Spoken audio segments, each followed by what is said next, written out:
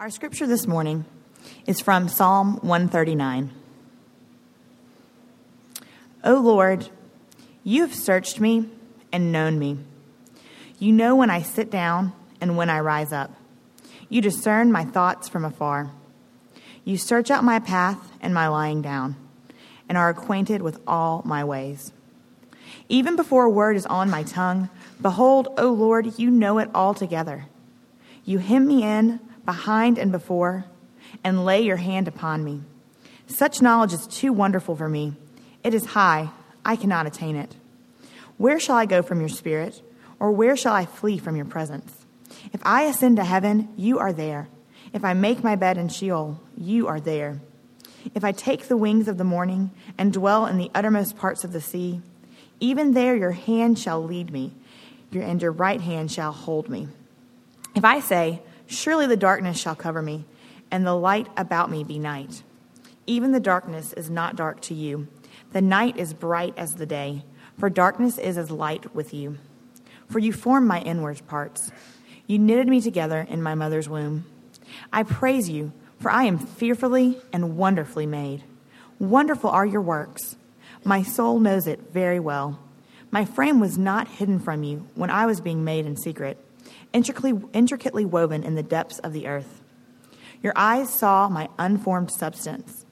In your book were written, every one of them, the days that were formed for me, when as yet there were none of them. How precious to me are your thoughts, O God! How vast is the sum of them! If I would count them, they are more than the sand. I awake, and I am still with you. Oh, that you would slay the wicked, O God! O men of blood, depart from me. They speak against you with malicious intent. Your enemies take your name in vain. I do not hate those who hate you. Do I not hate those who hate you, O Lord? And do I not loathe those who rise up against you? I hate them with complete hatred. I count them my enemies. Search me, O God, and know my heart.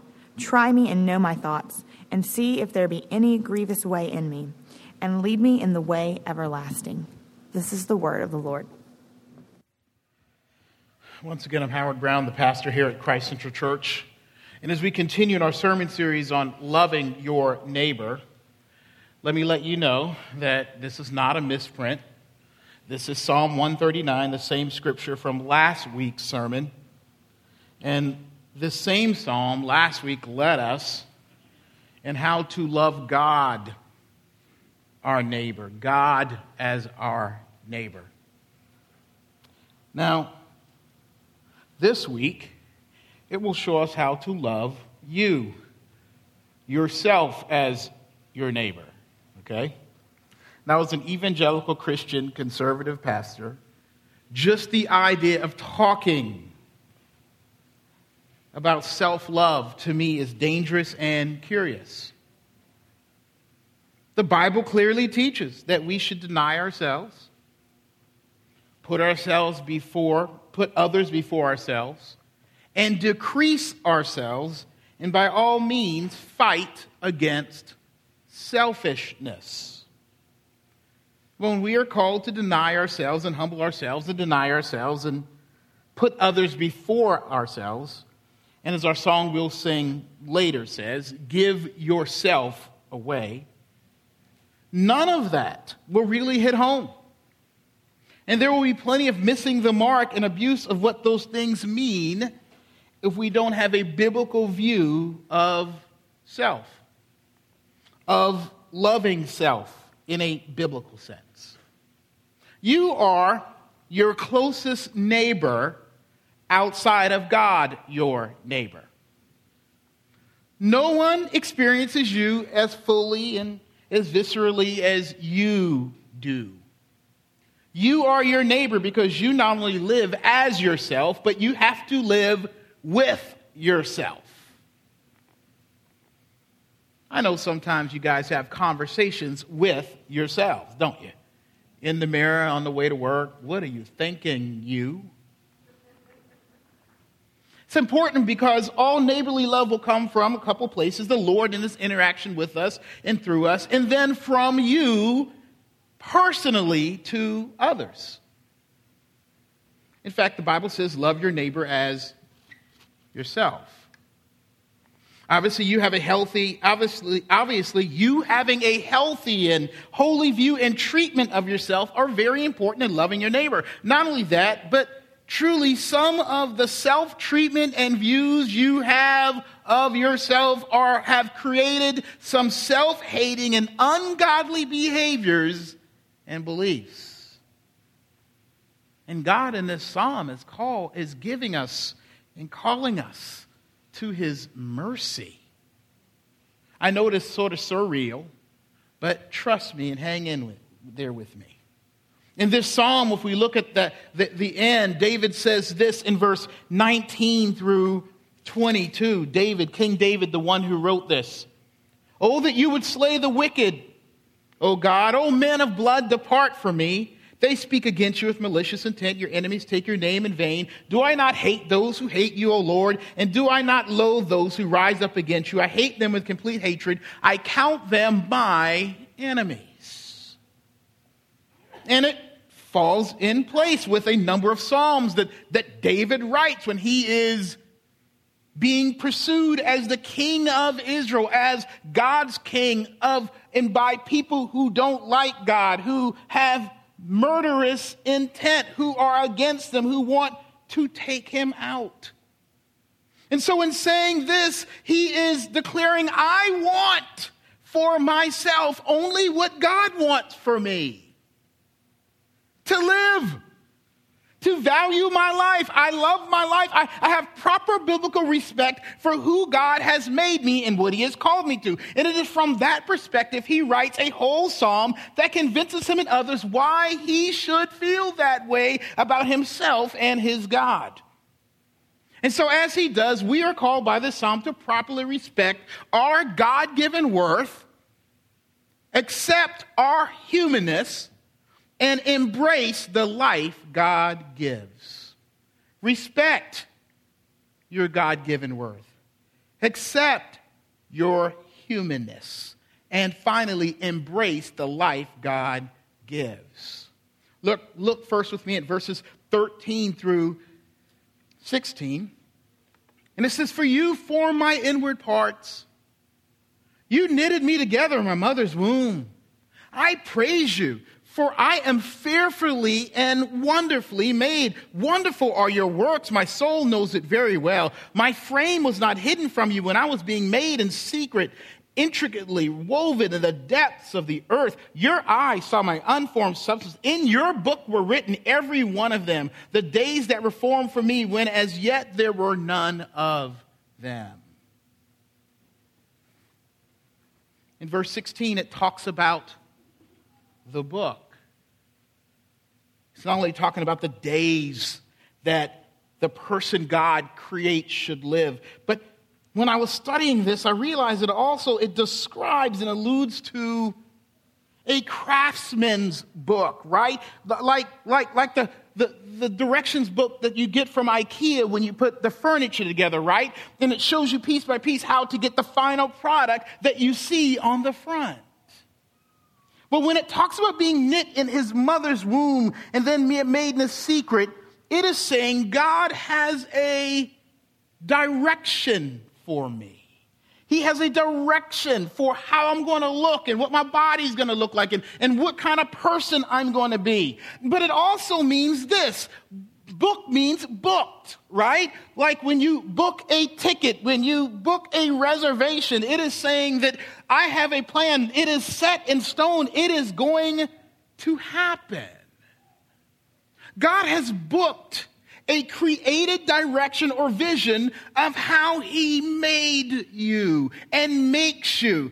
But it was in his divine mind, in the book of his divine mind, who and how you would be. It was a secret formula, if you will. The mold or direction to make a human being like you was not thrown away when God made you. The mold and human formula was and is and will always be in the unsearchable mind of God. It is therefore God alone who holds the ultimate reason of when and why and who of the person, from their bone to their mind to their soul. The imagery that comes to mind is, I think about the folk in my hometown, Charleston, who weave those baskets, right? They start to weave by feel. Sometimes you talk to those women and men, and they're just weaving and looking at you, and I'm just seeing the intricate weaving of how, and they're looking at you talking, yeah, and they don't stop moving. I'm like, how are they doing it? Or blind artists like Stevie Wonder, right? They just play what they can hear and feel and know in their mind's eye. And speaking of wonder, the psalmist says that he is a wonder of God.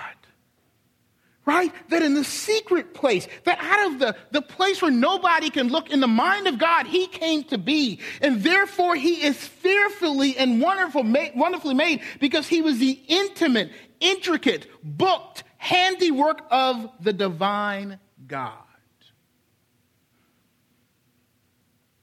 Verse 14 says this again.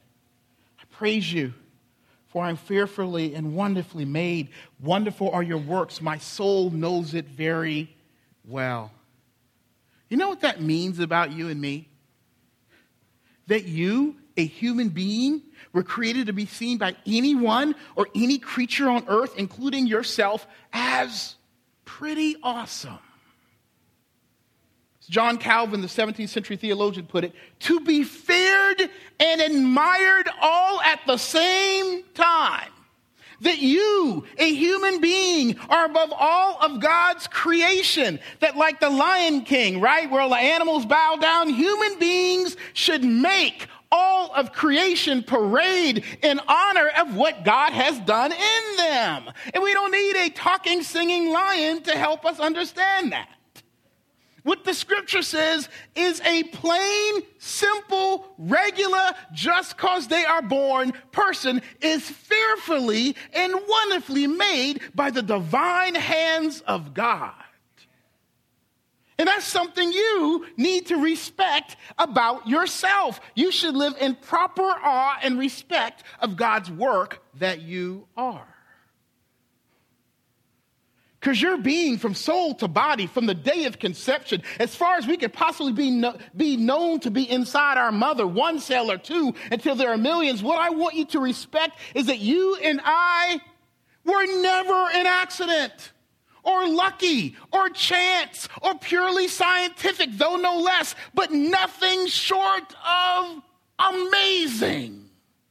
You have, will, and always be God's deliberate and divine craftsmanship. God's deliberate and divinely kissed and touched creation. God's deliberately and divine created person. How can I say it? You are you on purpose. Not just any purpose either, on divine purpose. Not a chance you could be any other way, but that God ordered and crafted it to be so. So let me tell you then, that regardless of the circumstances and historical mess and people that may have been biologically used by God in the process that put you in the womb, or the world of circumstances you came to live in, or were born into, or brought up in, or brought through, whether with birth effects, the effects of being born into a fallen world, there's no defective human being, but can be affected by being born into a broken world, or even born into a defective situation. Regardless, you are touched and purposed by the divine. What is awesome and wonderful about this, all the dignity and worth due you was given to you by God, as verse 15 says, in the secret place. Why is that important? No one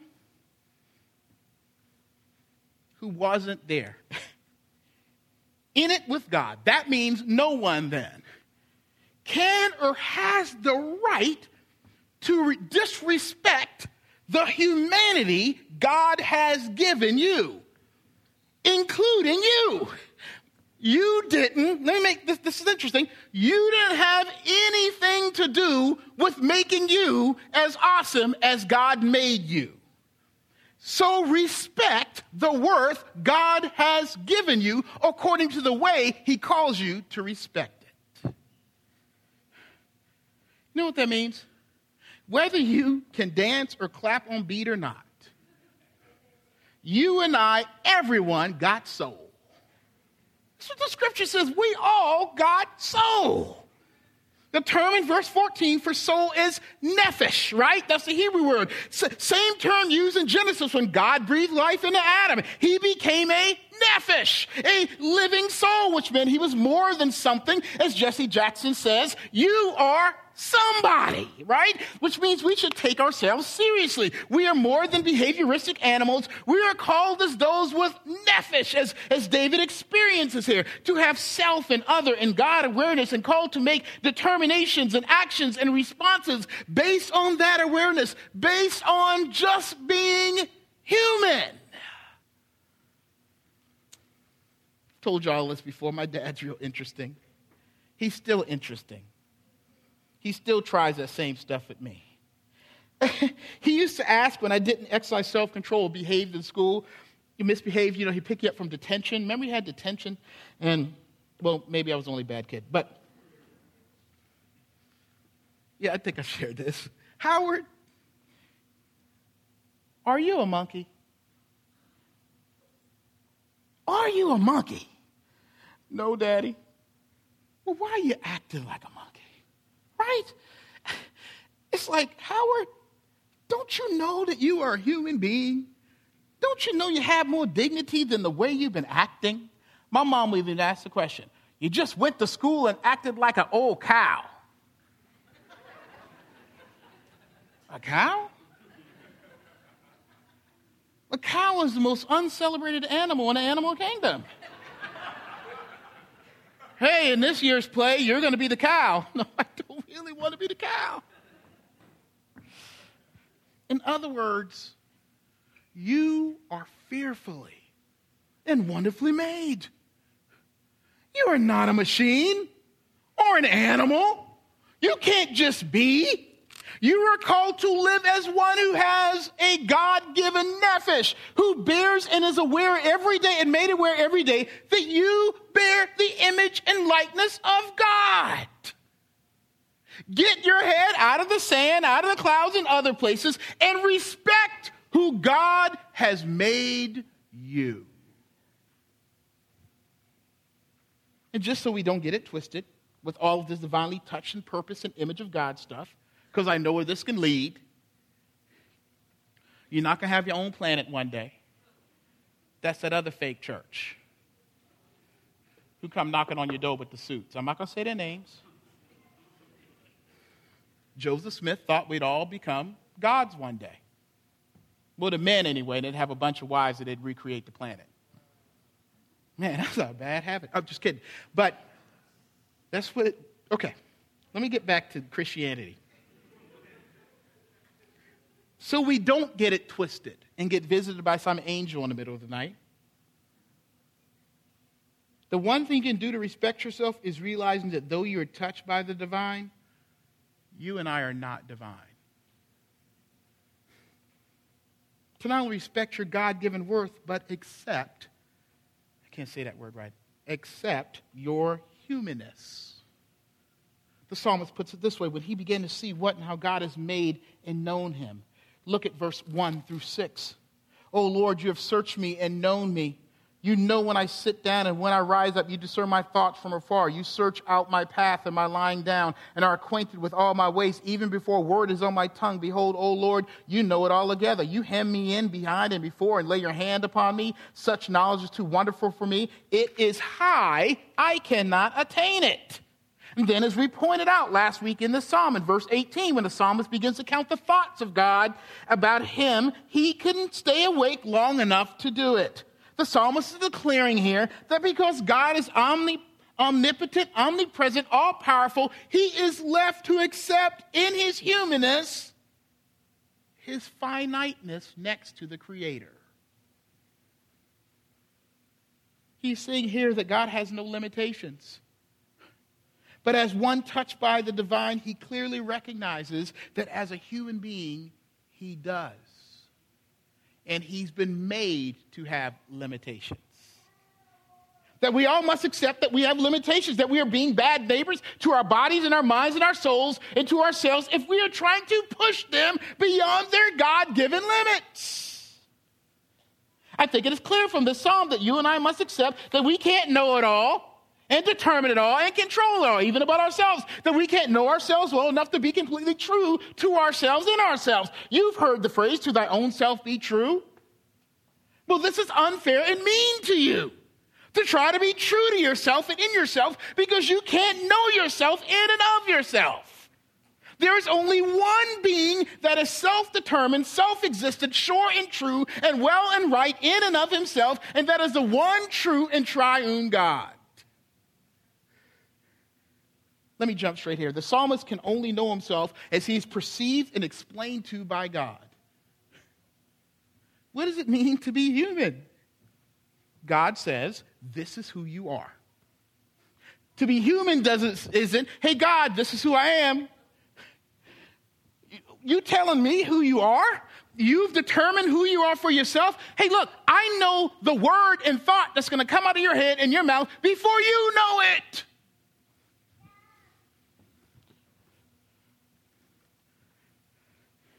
Okay, it's not fair or right to you, being you, to just be you, yourself, and I without community around you.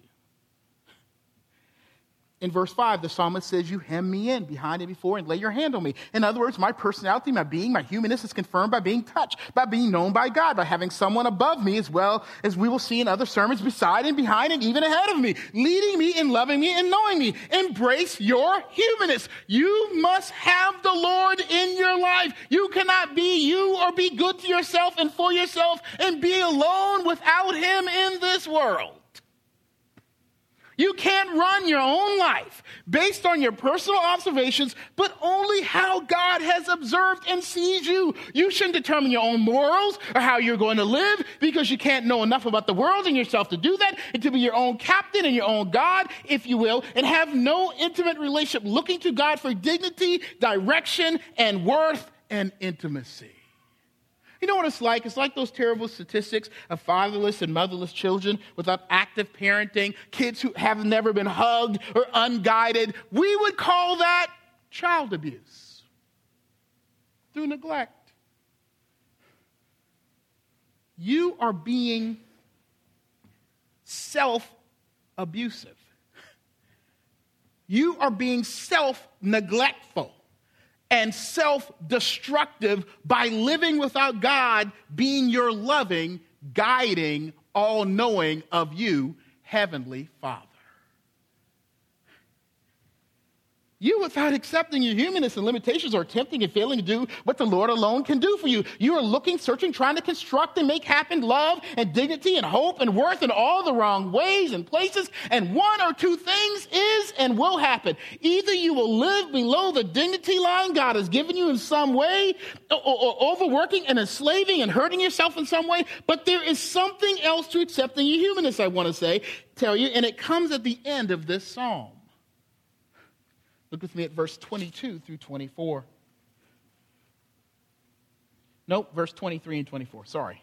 He says, search me, O God, and know my heart. Try me and know my thoughts, and see if there be any grievous way in me, and lead me in the way everlasting. There's an unspoken but clear assumption here, that the psalmist will try to and be tempted to live above and outside of his God-given limitations, which implies that we must accept the fact that we are broken in our humanness. We see this as he describes people in verse 19 as wicked and malicious and who are enemies of God. Now, these are people who, too, have been woven together in their mother's womb by God. And we see that even the psalmist struggles with breaking away from God and entering what I would describe as breaking your God-given human limitations into self-abuse and sin. Accept your humanness. Sin, the fall, has affected you. You and I have all the components of being a patented, wonderful, and fearful work of God. But because of the sin of one man, Adam, we all have a dysfunction. We will not love God and others and ourselves very well, which means we must love and respect ourselves properly as those who have hearts that are often deceived. And we can even fake ourselves out, right? We can and do lie to ourselves. We are blind and have double and triple and wrong vision and a view of what we see in the mirror in the world, and thus we are prone to sin against our God, and thus, as the one who defines our dignity, when we sin against God, we sin against ourselves.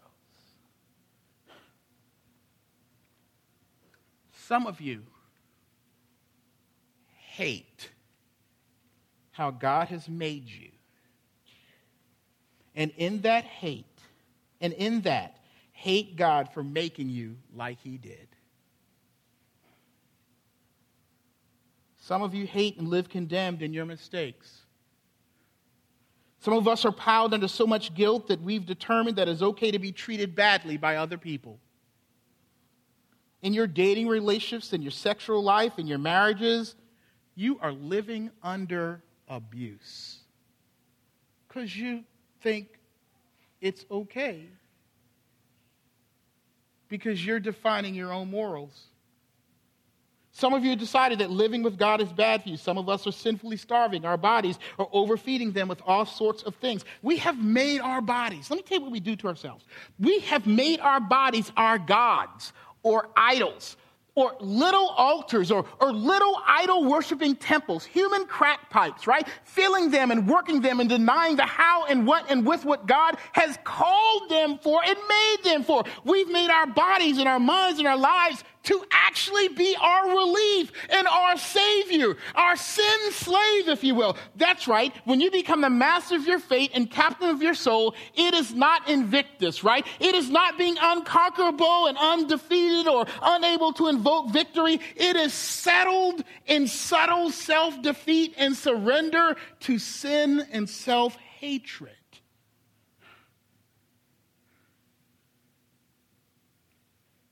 And we can choose the struggle and the fantasy of Invictus, right? Or we can be to ourselves a good neighbor, to our nephesh, to our souls, to our God-given souls, by embracing the life God gives. And it starts with saying no to sinfulness. Look with me at verse 19. He says, "Oh, that you would slay the wicked, O God. O men of blood, depart from me. They speak against you with malicious intent. Your enemies take your name in vain. Do I not hate those who hate you, O Lord? And do I not loathe those who rise up against you? I hate them with complete hatred. I count them my enemies." What is King David standing for and against? He's standing for his God-given sense of worth and against the sin and sinfulness that would harm or taint or destroy it. He is saying, I will stand with God as God does against anything that would take my life away. But by using terms like wicked and enemies and then turning to the potential of his own sin, he is saying, not only should I want to preserve my life physically in honor and respect to what and who God has created to be, but my soul's potential righteous connection with God, that I should hate and push away and get rid of and hate all the things that would not only strip me of my dignity and worth, but would seek to lead me away from what and who God calls me to be and live like according to the Bible. The psalmist wants to push away and say no to and see an end to all that would seek to make him his own God or have to be his own God, that would make him the assessor and standard for himself, that would say trust yourself alone, that would say you don't need God and can trust God in this situation. He's saying, Lord, I hate that kind of stuff for my soul. Embrace God's life by saying no to sin and sinful people who would demean and rob you and tell you lies about yourself and your God. Sin, not respecting and honoring, obeying and worshiping God in obedience and love of his laws and biblical guidance of your life is nothing short of self-sin and self-abuse. God wants you to be good to you and has been good to you and speaking to us and visiting us in his scripture. He wants us to be good to ourselves so that you and I can finally obey him in a way where we can know his love. To no longer be captured by condemnation or guilt. To be pressed or be pressed in past failures and made afraid and made to live in secret shame or fearing public rejection of you by others or demeaned by your limitations and brokenness. Stop being so hard on yourself and repent to your God. The worst thing you can do today to yourself is carry your own heavy load and broken life. It is not only ungodly, it is mistreatment of yourself to carry the load of sin and a broken world struggle on yourself. Accept that you are human and embrace the life and new life God has given and may be offering you by turning to his salvation. These closing verses, David is not claiming self-determination. He's saying, Lord, save me from myself and those who would hurt me in my right relationship with you, in thoughts and behaviors that haven't taken root in my mind, that have taken root in my mind and heart, that aren't jogging with a right view of you and myself. Lord, he's saying, save me from that. And Lord, save me from me, my blindness, my mistakes, my insistence on trying to handle my hurts and scars and pains on my own terms. Lord, save me from my continued self-abuse and my insecurity and unsecured relationships and my self-inflicted loneliness and my misblaming of myself for all the wrongs. Lord, save me by recreating me, is what the psalmist is saying, right? Make me new, like you did when you made me in the hidden secret place. By saying this psalm, as one who too was a bloody person and did self-hating things, what is David calling God for? He's saying, Lord, put me in my life in the hollow, in the womb of your saving hand. Hem me in once again and press me into your image in that protected place. Heal me and change my heart and make me new and renew me like only you can. Make me the me I am supposed to be. And by calling God like he does, David knows what we should embrace. Only the God who formed and knit you can repair and reknit you and redeem you into a righteous you. It is true that God threw the mold away in the sense that the first Adam alone had pure self-God right awareness and respect and acceptance of his humanness and embraced the Lord. That mold was broken a long time ago when sin came into the world. But he's made a new mold. He's given us a new womb, a new secret place to be reborn and renewed and repent in the mold of his Son, Jesus Christ. You can become the you should. And the good to you God made you. Only if you hide in the righteousness and salvation of the new mold of Jesus Christ. The Lord and Savior Jesus Christ. Jesus is God's gift to you to be a good neighbor to yourself.